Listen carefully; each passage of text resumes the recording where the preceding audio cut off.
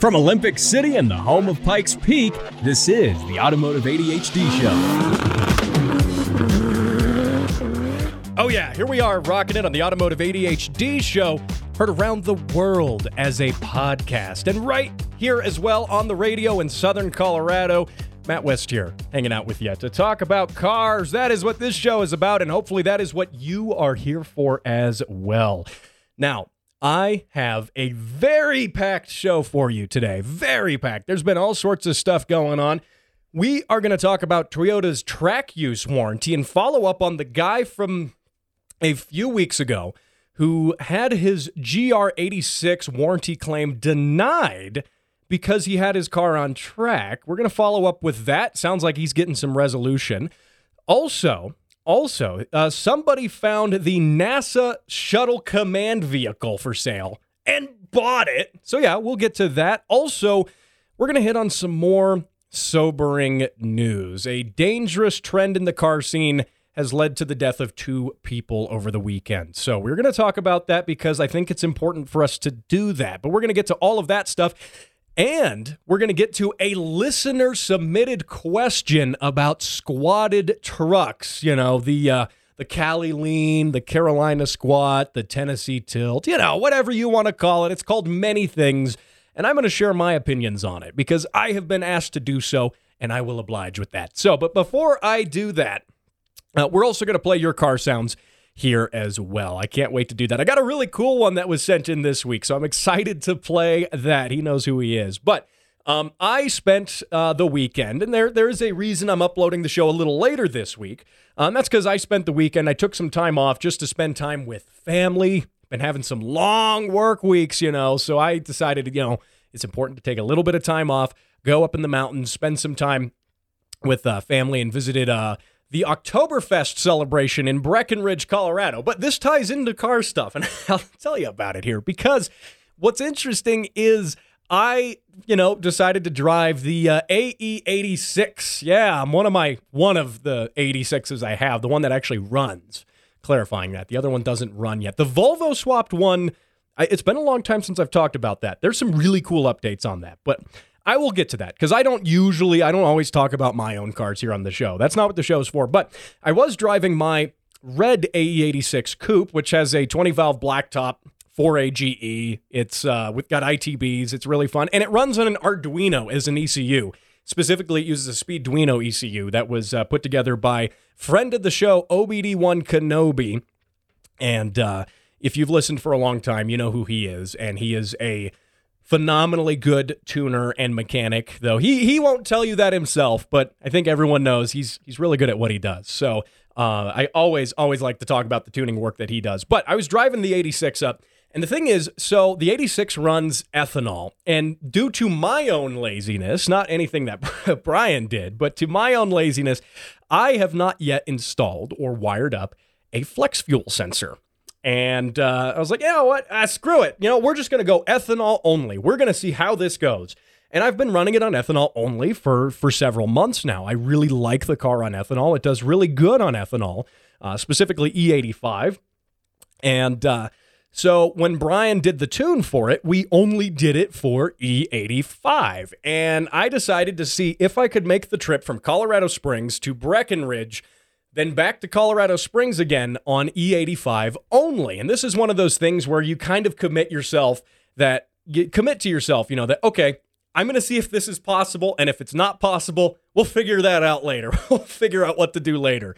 And because the issue is finding ethanol in the mountains can be a little difficult, especially these high mountain towns. There's several, the trip, it's about 2.5 hours. There's a couple different routes you can take.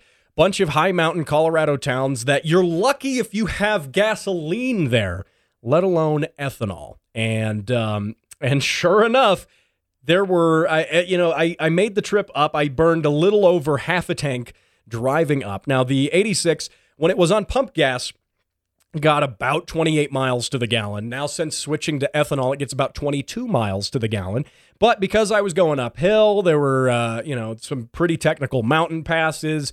and I burned a little more fuel than if I was just cruising on the highway. So I burned a little over half a tank of fuel, and I thought, this isn't good because I burned over half a tank coming here, which, by the way, the Oktoberfest celebration, it was a lot of fun. It was a fun way to just kind of not do any work or car stuff for a couple days. And again, was up there with the whole family, so it was a really good time. But that said, I was like, well, fortunately, the trip back down is mostly downhill. But I decided to take a separate route that would take me past Denver instead of the most direct route to Colorado Springs, because there was no way I was going to make it back to Colorado Springs with that.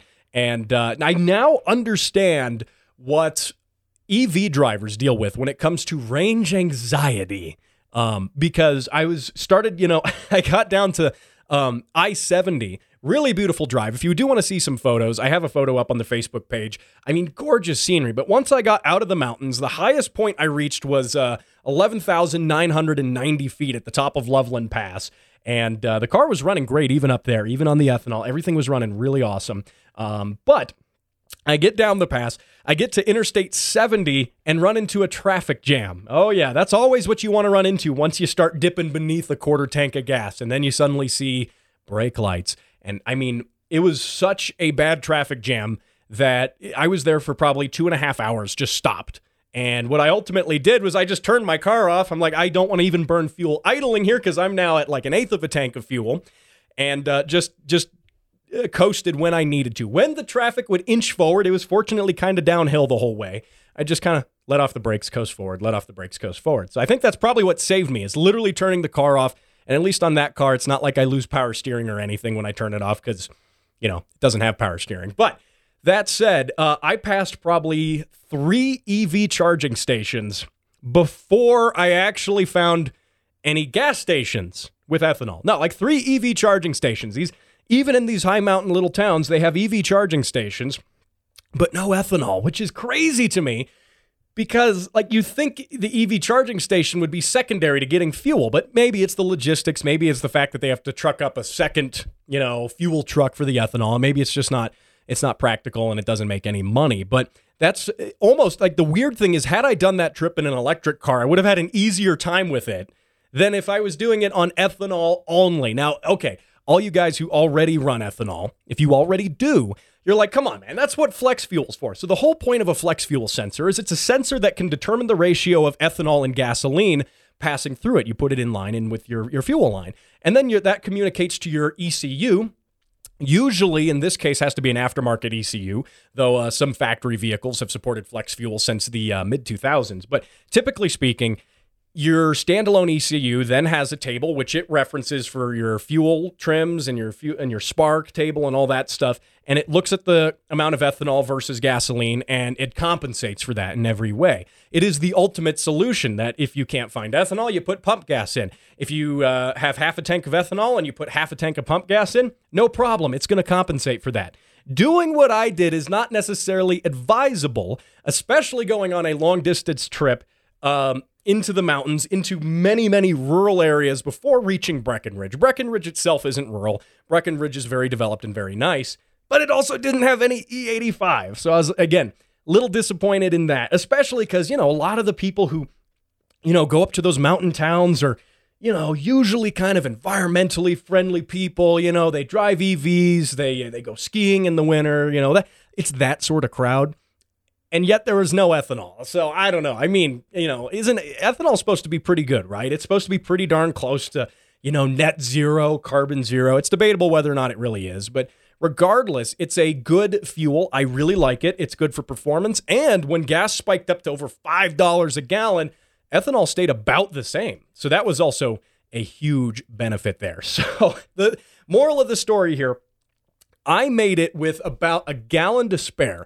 I made it back down to Denver with about a gallon, maybe a little less than a gallon to spare, which was, that's a little closer than I like to cut it. I don't like being below half a tank usually. That's not usually a good place to be. But you barely made it, the whole way thinking, oh, come on, every gas station. I'm passing past every one of them. Oh, do they have ethanol? Ethanol? Nope, no ethanol here. Do they have ethanol here? Nope, no ethanol there. And I even stopped and looked at there's a government website that is actually a biofuel station finder, and it's a .gov official website. And its purpose is to, on a map, tell you where all the fuels are, or the stations are that sell biofuel, as in ethanol. And I found that this was interesting because one thing I learned, if you are planning a trip around ethanol only, you can't rely on that website, because I did. I said, okay, I'm going to plug in my address into there where I'm at and see where the next station is that has ethanol. Well, that didn't work because it reported that certain stations had ethanol. And I was like, great, there's one here just down the road. It's in Idaho Springs, no problem. And then it didn't have ethanol. It didn't have ethanol. It wasn't there. Several times. I passed several areas that reportedly sold ethanol, but did not have ethanol. So I guess moral of the story, my reason for sharing this is you can't always trust that website. And if you're going to run ethanol, you totally should. You totally should run ethanol. Granted, it's a little less efficient. Again, I get about 22 mpg on the ethanol versus 28 on pump gas. But yeah, flex fuel, that exists for a reason. Like years ago, over a decade ago, they figured this out, that, yeah, just running the ethanol is probably an issue. Let's do this flex fuel thing.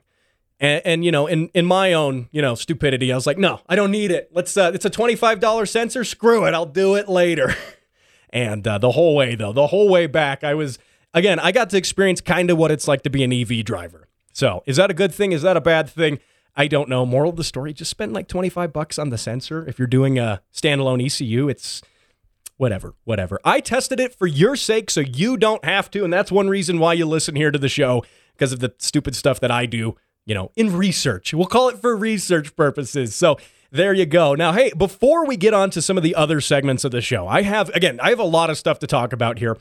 Some really important stuff when it comes to street takeovers and other things like that. But one thing I want to get to here before we wrap up the first segment is I had a listener Dylan, and shout out to Dylan for being such a fantastic listener, but he sent in a question, and he wanted to know my thoughts on squatted trucks. What do I think about them? Where do they come from? All of the above. And I'm going to share that with you because, and also if you do have but if you have thoughts that you want to send in, you can always do that. That's what the Facebook page is for. That is my way to interact with you. It's tougher when you do podcasting compared to, say, YouTube and other stuff. You got comments and stuff people can send you right away there. Here, it's a little different. So we use the Facebook page for interacting. It works great. But Dylan wants to know my thoughts on these squatted trucks. And firstly, getting out what they're called, because you will know these things as, maybe, depending on where you live, you either know them as the Cali Lean trucks, the Carolina Squat, or the Tennessee Tilt. All of the above. And, and they're all the same thing. So what these are when guys take trucks, usually they put big chrome wheels on them that have low profile tires. That's one sign of it. But the main thing is they dump the back of the truck. They lower the back and raise the front. And by raising the front, we're not talking a little bit. We're not talking like your leveling kit or any of that stuff. We're talking they raise the front by, 15 inches, 30 inches, like actual feet sometimes. I mean, it's substantial. The front of these trucks are jacked so high up in the air that we'll get to one of the first problems with them, which is visibility. That's one issue with them. But before I discuss issues, it's kind of interesting to note where this stuff came from. And the leading theory is that squatted trucks actually came from trophy truck race trucks. Now, like many things, a good idea starts in motorsports, and then people kind of repeat that idea and distort it a little bit for their street cars, more for the visual aesthetic purpose. The squatted trucks you see on the streets definitely don't share the physical purpose that squatting a race truck does. For one, squatted race trucks, again, trophy trucks, Baja trucks, any of those things, they're designed for racing in the desert, in off-road conditions, at triple-digit speeds over insane terrain, and they're going super fast over it. And they have huge long-travel suspension, and they are purpose-built race trucks, even though they share maybe the looks of a production truck that's merely a fiberglass body on a purpose-built tube frame chassis. It shares no parts with the street truck, right? No parts whatsoever. And these vehicles are purpose-built, and they will have a slight rearward rake. If you have a regular rake to your vehicle, that's usually the front tilted down and the back up a little bit. Most trucks from the factory, most production street trucks, have a little bit of forward rake, with the back being higher than the front, and that's because those trucks are designed to haul stuff, and when you load things into the bed, then you want the suspension to be level under load. That's the point. The race trucks are the opposite of that. They have a slight rake to the rear and a very slight squat. And the reason for doing that is partially for traction, and it's partially for when they jump these trucks and the suspension compresses and the way they want the trucks to land. All of the above. Basically, there's a performance reason for doing this. Again, under power, you want the rear of that truck to squat down a little bit, grab a little bit more traction. So there is a genuine reason for doing it. Now, I guarantee any truck that you see on the street probably doesn't have this reason in mind. It's the same difference as stance cars versus race cars, right? The stance culture, you can say, is loosely related to the fact that purpose-built race cars run they tend to run a lower ride height, keep that center of gravity low, and they run a little bit of negative camber, meaning the wheels tip in just a little bit. The idea for doing that is you have, and I'm getting technical here, and I know I'm getting a little away from the squatted trucks, but this is important stuff. It's cool. The idea of running negative camber on a track car, for instance, that's meant to do like a road course, a circuit, anything like that, is that when you're in the corner, that negative camber, again, the tops of the wheels pointing inward, so the wheels are kind of pointing inward.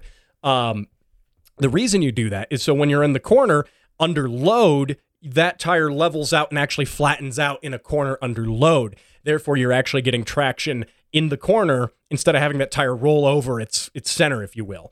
And that's, again, it's important, but that's only like, a couple degrees of negative camber. When you're pushing, double digits of negative camber, you get the stance guys.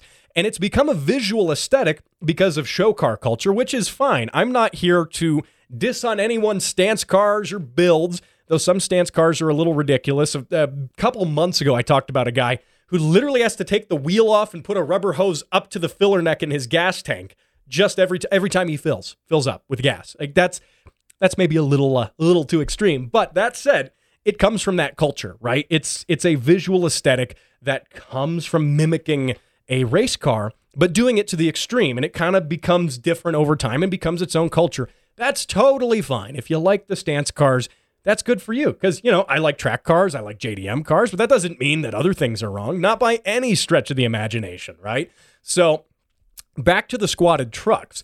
The squatted trucks, again, they are purely for show. They're purely for aesthetic. And it is an aesthetic that comes only to certain people's tastes. It definitely is not part of my taste. And, and if you like it, you like it. If you don't, you don't. And the fact is that it serves no performance function, okay? So no performance whatsoever. In fact, it detracts from the truck's performance. What little on-street performance those trucks actually have, they're designed for, utility, hauling stuff. But by sticking the front end of the truck up so high, you limit your visibility. You're as a driver, you're looking into the sky. You can't see. And also, you're limiting the suspension and handling characteristics of that truck and your stopping ability, too, because you're limiting how that truck's body can tip forward and backward, how it transfers weight. One fundamental of performance driving is weight transfer. And again, these guys aren't doing any performance driving, but it's helpful to know that anytime you're on the street, because that's going to affect your overall braking and stopping performance in any context, even with a factory car. Manufacturers design suspension to have a certain amount of weight transfer, have the car tip forward or backward under acceleration and braking. They're designed to do that. And cars are carefully engineered to do that in a way that's safe and predictable. And by doing that with these trucks, you're really ruining those characteristics of it. And don't even get me started on the cornering characteristics that have lateral weight transfer left and right. I mean, that's totally out the window with these squatted trucks. So they're unsafe in that regard. You can't see where you're going as a driver. And they're similar to donk culture, D-O-N-K, which is sedans, usually like Crown Victorias and stuff like that, Monte Carlos that are lifted and have big wheels on them. The thing is, they're uniformly lifted. I do think squatted truck culture comes from a little bit of donk culture. It shares some aesthetic with it.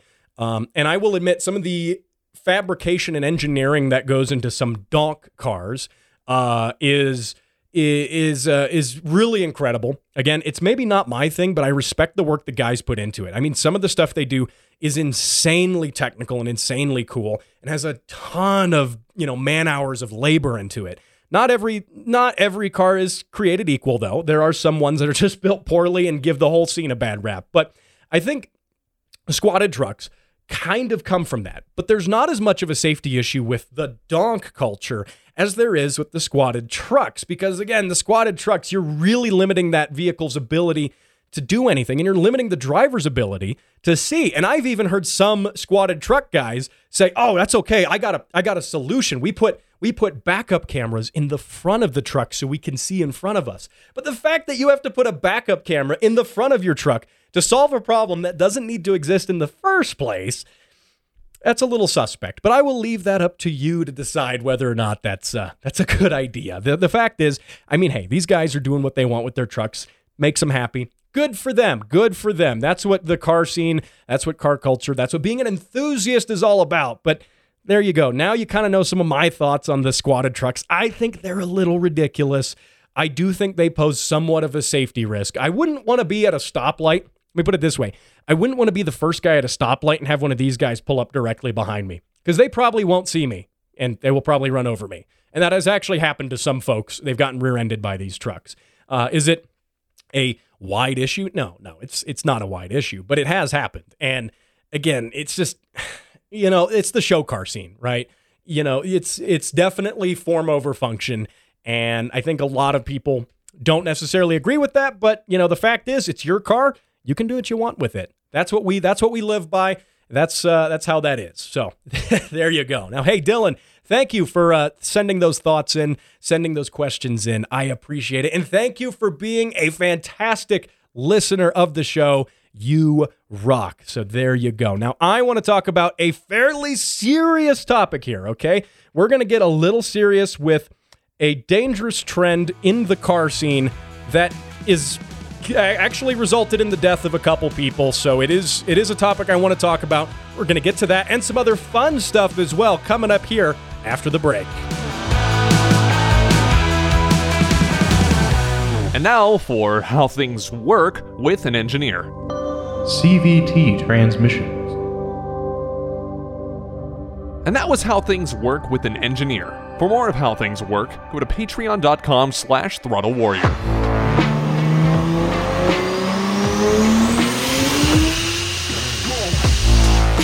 Yeah, there we are, rocking it on the Automotive ADHD show. That car sound was sent in by Lucas. That is his, hey, sounds like a 2JZ, right? Because that is, but it's in a very cool car. That is a 2JZ swapped RX-8, and I think that's super cool. I mean, firstly, anything 2J swapped is a lot of fun. The 2JZ is such a cool motor. Obviously 2JZs, live originally in Mark IV Supras, Toyota Soarers, all sorts of stuff in their naturally aspirated form as well. But that is super cool to see an RX-8 with that drivetrain in it. Also, because I think the RX-8s are a little misunderstood.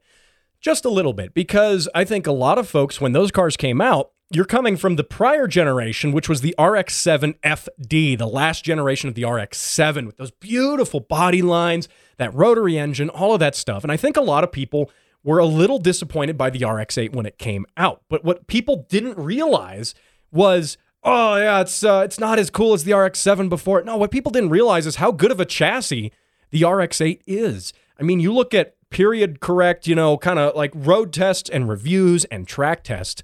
That RX-8 is a brilliant handling car with great development into the chassis, into the suspension, into the way it handles. I personally think they're great looking. I do. In fact, I remember wanting one at one point in time.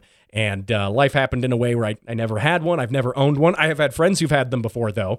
I think they're really cool cars, personally. And I really want to thank you, Lucas, for sending that car sound in. That sounds insane with the 2J in it on the dyno. Oh, man. Super cool build. Super fun stuff. Thank you for doing that. And, of course, you will be entered for a chance to win some cool stuff. Yes, the Automotive ADHD keychain, the sticker, and a $25 parts store gift card. I know $25 maybe doesn't go a long way in building a 2J or doing any of that stuff. They're pretty pricey, but it's a drop in the bucket. It helps out. And plus, you didn't have to do like anything for it. So it's free stuff. So I am going to pull the winner for this month here at the end of this month as well. Probably for that will be next week's show. So listen then for the winner for this month. Super cool stuff. Of course, send those car sounds in, facebook.com/automotiveadhd, or you can email me, matt@throttlewarrior.com. I love playing those sounds on the radio, on the podcast. You can tell your friends,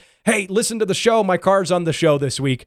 It's all cool stuff. So that is very neat. Now, I want to get to a serious topic here. And, this show's always fun. I like to keep it lighthearted. We do touch on serious topics, though, when we need to. We do that because sometimes you just have to acknowledge these things and have to talk about them and talk about what they mean, especially for the car enthusiast scene as a whole. We do this stuff because we love it. And this is one thing that happened over the weekend. Here, let me just roll this sound clip here. Check this out. Good evening, I'm Joe Holden. This new video into the Eyewitness newsroom shows the arrest of the man now charged with hitting and killing 2 people in Wildwood. Last night, officials arrested 37-year-old Gerald White after what they are calling an unsanctioned car event. It turned into deadly chaos. Okay, so what happened there was specifically the H2OI, or H2O International event. And we're going to talk a little bit about the backstory of this event, what it is. It doesn't exist right now, just as a heads up here. It doesn't exist in its current form like it did years ago. It's not even run by the same people. The event, H2OI, is practically dead, but other, you could say, wannabe events or other events are happening within the same name of it, okay? But what these are essentially are street takeover events. And street takeovers happen, and perhaps you've been to them, perhaps you've seen them. I have even seen them here in my own town of Colorado Springs. They happen all over the country, and usually no one gets hurt. Usually no one gets hurt. They're usually here being the key word, because it doesn't mean always, right? But that said, they are events where folks gather around, usually after car meets, go to an intersection, close down the whole intersection, and then do donuts inside that intersection, all while blocking traffic, all while dozens of people on foot gather around the car doing the donuts, trying to get as close as possible while filming the whole thing with their cell phones. You'll see dozens, if not hundreds of cell phones in the air. And I will admit, it is quite the spectacle. If you are just driving by, and I have just been driving by when one of these have happened, it's quite the spectacle. You sit there, you can't go anywhere, you're stuck in traffic, might as well poke your head out and see the guy doing donuts. But the problem is, these are the sort of event that if they go badly, they can go very badly. And that's what happened over the weekend, where this gentleman who was driving his car, he was driving, I believe it was a 2003 Infiniti, and he hit a 2014 Honda Civic and then glanced off of that Honda Civic and hit 2 pedestrians, one of which died from their injuries. One of the passengers of that Civic also died after the fact, which is tragic. Anytime doing this stuff ends in the death of someone, you can't replace that person. You can't. That's just the worst way, the worst outcome for something like this. And the problem with these events happening, again, H2OI that's been an event. It was famous when it started. I remember hearing about it probably as early as 2016. And when H2OI started, it was famous for being the most ticketed car show in the country, and also one of the most reckless ones as well. People would come from around the country to descend on a town where the event was happening and do just degenerate stuff and hoon their cars around. A lot of it was fine, daytime meets, stance meets. A lot of it was honestly pretty harmless, and but at certain times it could get out of hand. Now, the original event, again, I've never participated in one of these, but from what I understand, the original event, the original organizers have come and gone, and that these other events under the same name have been happening under different organization, effectively having no relation to the first event aside from being in name only. And they've definitely gotten out of hand. Anytime you have someone who does something that results in the death of others, that's definitely getting out of hand. And why this is a problem is because this reflects on the entire enthusiast community, and it reflects poorly on it, even though maybe you and myself had nothing to do with this. If we had nothing to do with it, it doesn't matter because of social media, because everyone's got a camera phone, because everyone's recording this stuff. It has been, and this stuff is, don't get me wrong, it has happened for years up until now. It's been going on for years. Street racing as a whole goes back to the very first cars. Since there were cars, people have been street racing them. That's not anything new. But what's happened is the public perception of it here is definitely new and definitely changed because mainstream media has been picking up on this stuff and been reporting it in a national context. And people who are not car people, you could call them normies, right? You know, people who don't know how to enjoy their cars, but their first introduction into the car scene, into enthusiast culture, might be one of these things that happens. Maybe it happens in their town and they see it on the news. Maybe they see it on the national news, like this story here.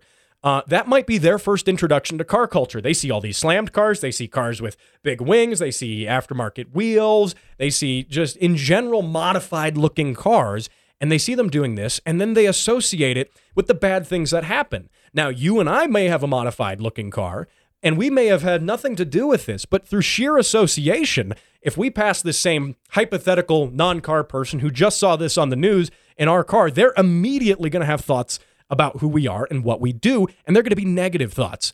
And that's a problem because in a world right now where we have New York attempting to implement speed limiter laws requiring that cars have speed limiters fitted to them, and to specifically stop all speeding and other things forcefully. And, you know, as car enthusiasts, we push back against that because we don't want any government control. We don't want any more regulation over our cars than we already have.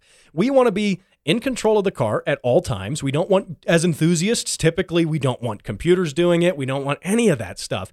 And so in our sense of trying to defend ourselves from this legislation that happens, like New York speed limiter law, that hasn't officially been passed, but it's been proposed, bear in mind. It hasn't passed yet. But in our defense, trying to get away from laws like that and trying to appeal to our legislators and say, this is an overstep. This is too much. We don't want this. Well, our arguments completely get washed out of things that happen like these deadly street takeovers. These street takeovers are bad for everyone because perhaps a congressman who, again, doesn't know anything about cars, but they listen to their constituents, the people who they represent.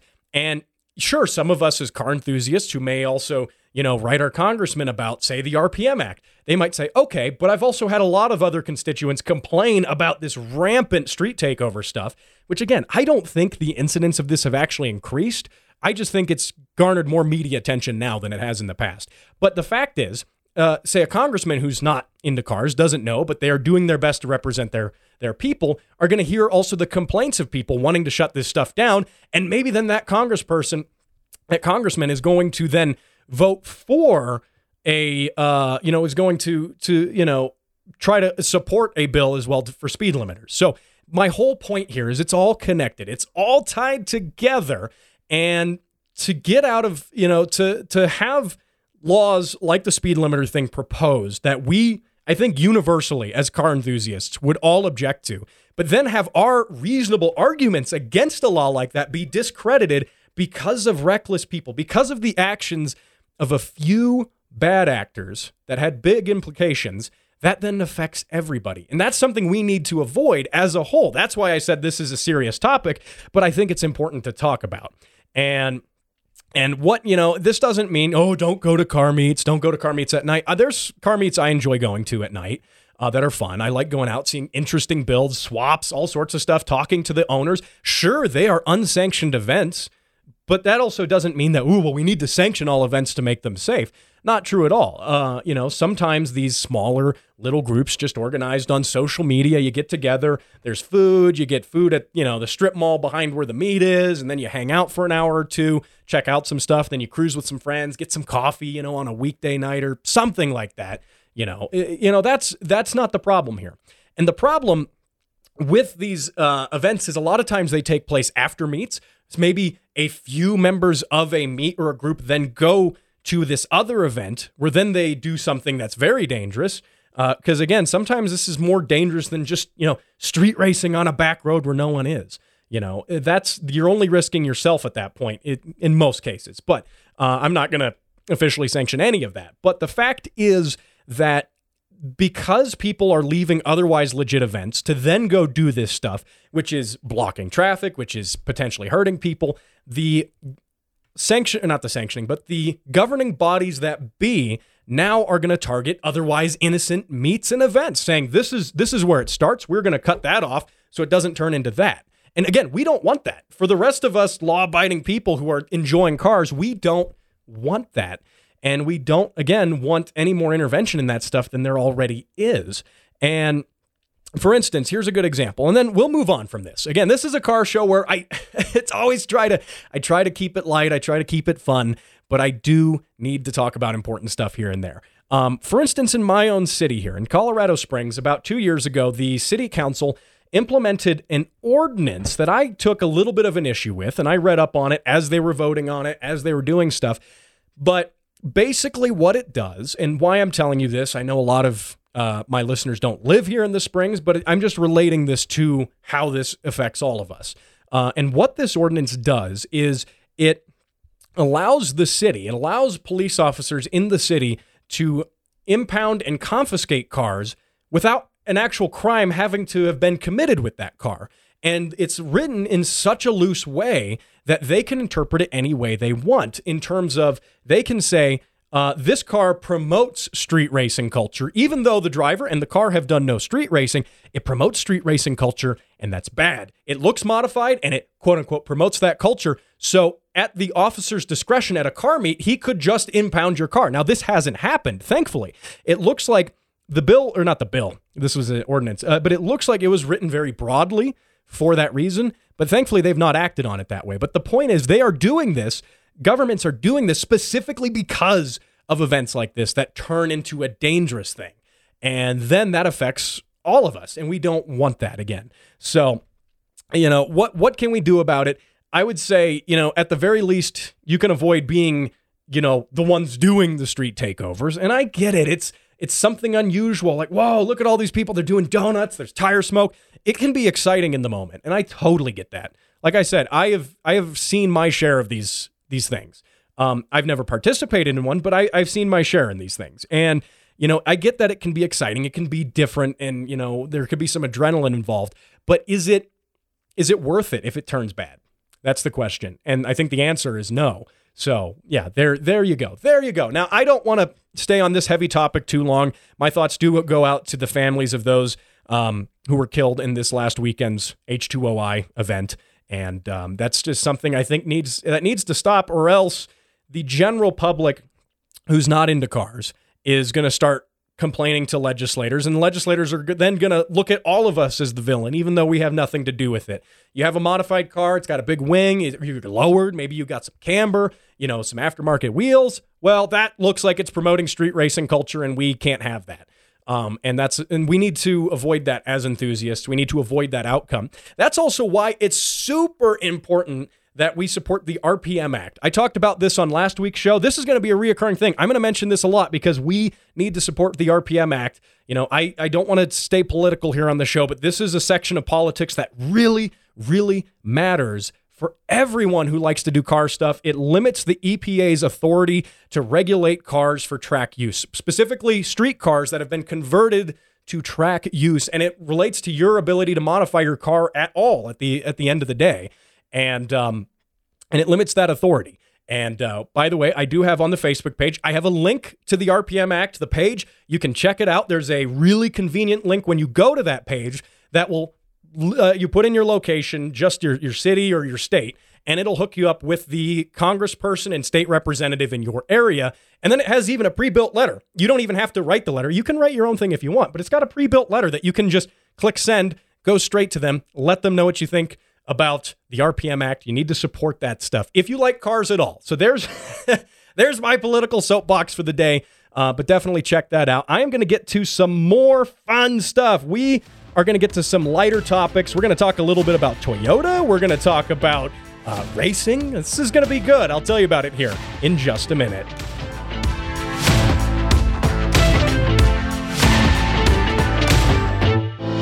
At the Speed Council, getting things done fast is our priority.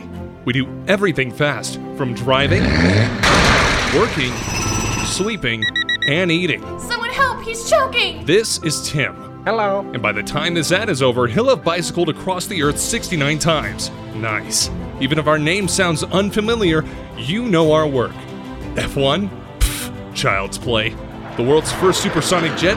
Yep, that was us. Apollo 11? Also us.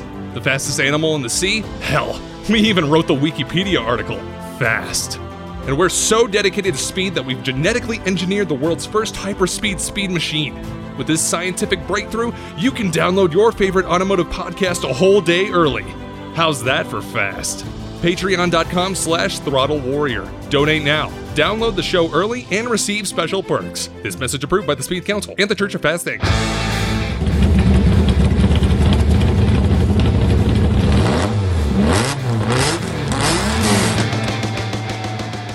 All right, here we are rocking it for the third half of the Automotive ADHD show. Matt West here hanging out with you, talking about cars. Yeah, those car sounds, by the way, were from Artem and his TVR Cerbera. I'm playing that car sound again because you heard it a couple weeks back, but it's super cool. That TVR Cerbera is such a unique vehicle, specifically that one, not just the Cerbera as a model. That specific Cerbera, which was on Ed Bolian's Car Trek, that very one you heard there, as well as a bunch of automotive magazines, fun stuff. Listen to the show in prior weeks. Go through your podcast feed. You'll find the whole story on that show. I took half a segment to talk about that car. So very, very cool. Again, I want to thank Artem for sending that in. Now, I want to hit on this. Before we talk about Toyota and their track warranty stuff, there's a little bit of an update on that guy who had his warranty claim denied because he used his car on the track, even though the problem was unrelated to the track incident. So we'll talk about that. But I saw this on eBay. There is someone selling a set of Nissan GTR headlights. Okay, they're selling the headlights, pair of them. $10,000 a piece. 20 grand for the pair. What?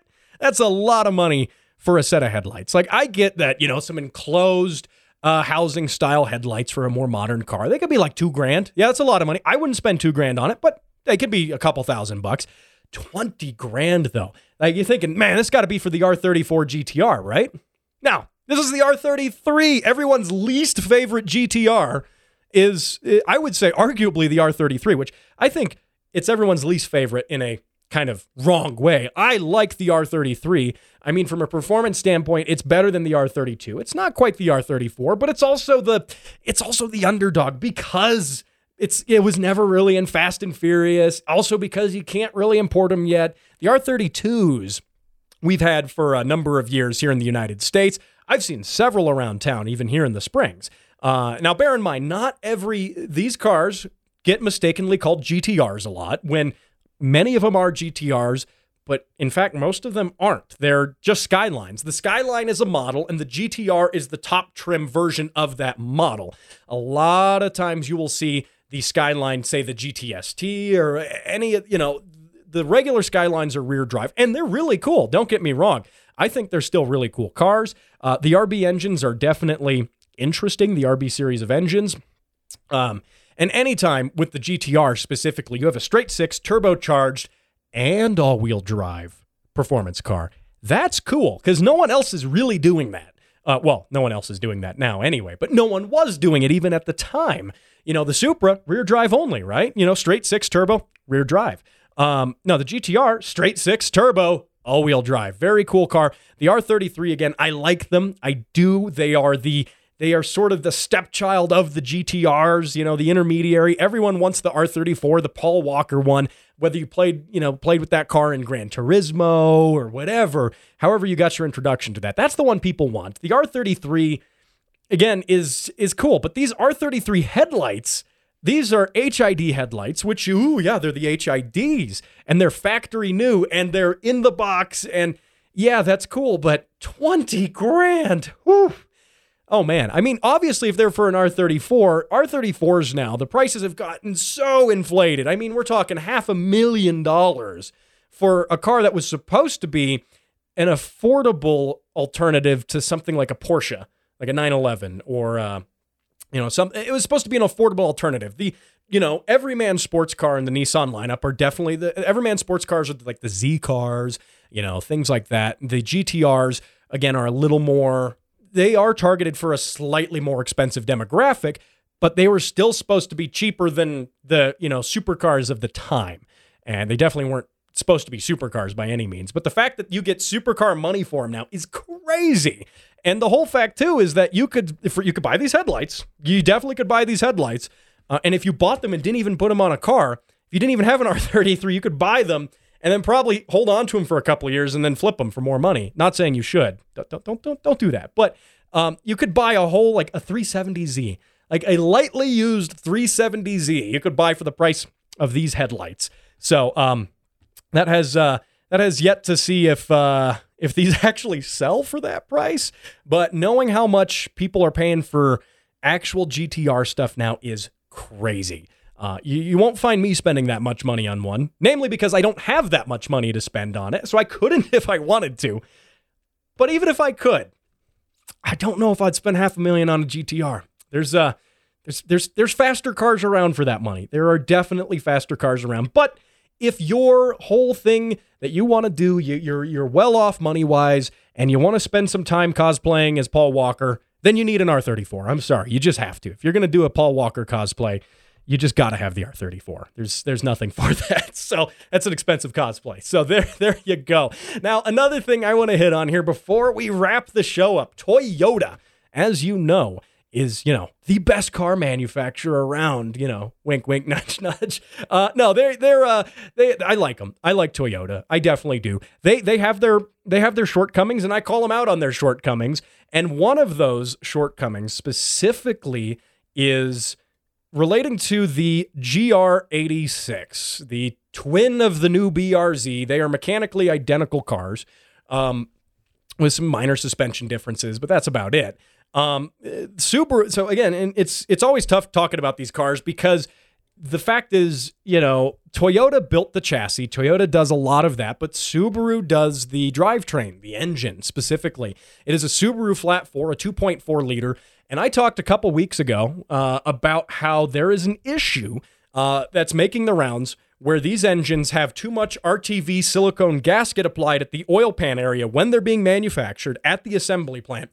They have too much of that applied, and the chunks of RTV that squish out from between the oil pan and the block then get into the oil. Those chunks squish out, they go down into the oil pan, and then they get picked back up by the oil pickup going to the oil pump, and then you get bad things that happen because you clogged up your oil pump, and now you don't have oil pressure. And one of the fundamental things you need in most engines is oil pressure.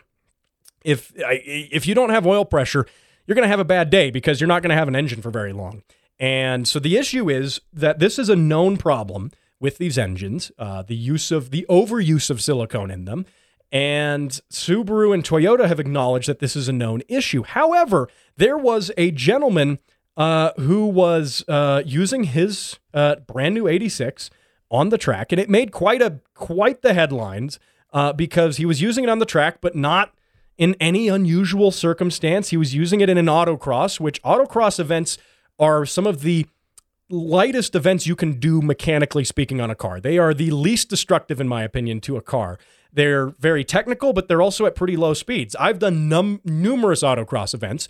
I do enjoy them. I don't get out to them as much as I should anymore, but the fact is you're maybe hitting like 60 tops. You're maybe second gear, maybe third gear, if that, in an autocross event. You're dodging cones. You're navigating through a course of cones. And so he took his GR86 to one of those and then ran into an issue that grenaded the engine, which ultimately, after tearing the engine down, turned out to be the problem with the RTV, the silicone gasket, the known issue that has affected BRZs and GR86s outside of track use. It is known, and Toyota has acknowledged that is a known issue, but because he was using his car on the track when that happened, they denied his warranty claim, and he had to foot the bill pretty much for the engine. Now, the good news here is the update here is that Toyota finally has decided to, with all the public outcry, and this is bad for their image, right?